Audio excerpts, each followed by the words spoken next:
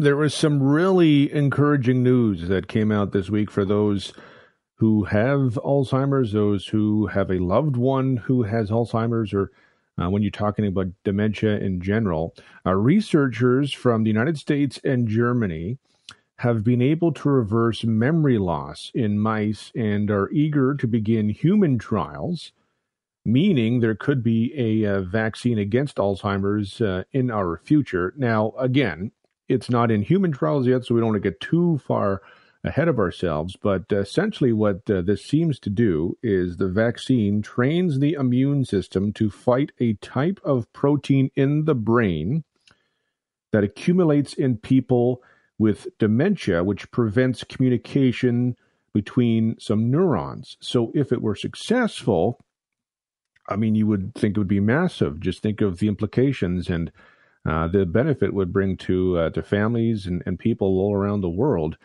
Dr. Jose Guimon is the Director of Research, Knowledge Translation, and Exchange at the Alzheimer's Society of Canada and joins us now to talk about this. Appreciate the time today. My pleasure. Thanks for having me, Devin. How huge would it be if this vaccine were developed that could reverse memory loss? Well, any new hypothesis that's being tested is, of course, promising for the 500,000 Canadians living with dementia. It also is actually really timely since we just closed our Alzheimer's Society research program, which is also focused on funding research that is pushing the boundaries of dementia research. The Alzheimer's Society research program is one of the few in Canada that focus solely on dementia. Since the program started in 1989, we've invested over $67 million in grants and awards to fund innovative research. And as you mentioned, this vaccine trains the immune system to fight a type of sticky amyloid beta protein in the brain that accumulates in people with dementia, preventing communication between brain cells called neurons. The vaccine is being tested on mice models, so I would say it's promising, but we have to be cautious because, of course, translating research from a mouse model to human trials is often where gaps occur and where treatments don't cross over. The vaccine does open up the possibility to not only treat Alzheimer's once symptoms are detected, but also to potentially vaccinate against the disease before symptoms appear. In terms of timelines to market, that's really hard to say when you take a look at the research. It's only just being tested in a mouse model. Often it needs to go through more testing in other types of animal models before it goes into phase 1 clinical trials, and that can be several years away. And just for a fact, the cost to bring a single dementia treatment drug from research lab to market is about $360 million. That's not cheap. No. I mean, I don't want to get too far ahead of myself here, but it just seemed like incredible. What sort of advancements have been made as of late to better understand Alzheimer's and dementia and treat people with it and help people with it? So up to 50% of the cases of Alzheimer's disease may be the result of diet and exercise and lifestyle. This means that we have a real opportunity to lower the burden of dementias in the Canadian population through improving diet, exercise, and lifestyle. So currently you can't really prevent dementia, but you can definitely reduce your risk. The key difference is that the science has progressed a lot on the underlying risks related to dementia. And while it is still true what is good for your heart is good for your brain, like eating a healthy diet and exercising, there are many risks specifically linked to dementia that we now know about, such as hearing loss, sleep, and cognitive activity. So for those who may start experiencing cognitive challenges, the key message is to go speak to your physician early. The earlier you can accurately diagnose, the better you can manage it and know what you're dealing with. Many of the current treatments work better in early stage dementia, and there are supports you can put in place to enable you to live as high a quality a life as you want. Many people living with dementia who are able to get a diagnosis earlier continue to drive, they can continue to work and engage in many volunteer activities that they have always enjoyed. In terms of current treatments, there's been no breakthrough treatments of Alzheimer's disease in nearly 2 decades, and more importantly, no disease-modifying therapies at all. The 4 drugs currently on the market were last approved over 18 years ago, and all of them only treat the symptoms of the disease. There has been one potential drug that was conditionally approved in the U.S., but the data is still being reviewed.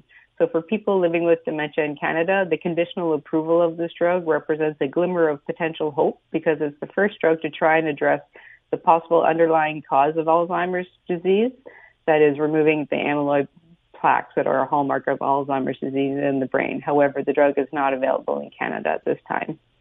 That 18-year time period, does that just underscore how difficult it is to really understand some of this stuff in that just to solve? I mean, this is one of the great, along with cancer, it's one of the great, problems out there we're trying to solve. Yeah, dementia research is very broad. It's very difficult to understand, and there are different kinds of dementia. Dementia is just an umbrella term that represents different types. Alzheimer's is the most common type of dementia, but there are others like vascular disease. With an aging population in this country, I've done interviews in the past. It's talked about how it's natural to see a growing number of people living with dementia. Are we doing enough to provide support? So over 500,000 Canadians are currently living with dementia, and that number is expected to double in less than 10 years. So approximately 76,000 new cases of dementia are diagnosed in Canada every year. So Alzheimer's and dementia more generally is one of the most underfunded areas of research, despite knowing the significant impact it has. A study conducted by the Alzheimer's Association in the USA showed that only $500 million is invested in Alzheimer's research compared to cancer, which is at $5.5 billion, HIV/AIDS at $38 billion, and heart disease at $2 billion. We at the Alzheimer's Society of Canada are advocating to government for a dramatic increase in funding for research. More investment in dementia research is needed to provide people living with dementia and their families new and better treatments and to find a cure for this growing disease. The current investment in dementia research in Canada falls short of government funding compared to other G7 countries. Despite having similar dementia prevalence to the UK and the US, Canada's national research funding is only a fraction of those in other nations. Economically, though, dementia has a significant impact as well. The total healthcare system costs, out-of-pocket costs for caring for people with dementia are 5.5 times greater than the cost for those without dementia.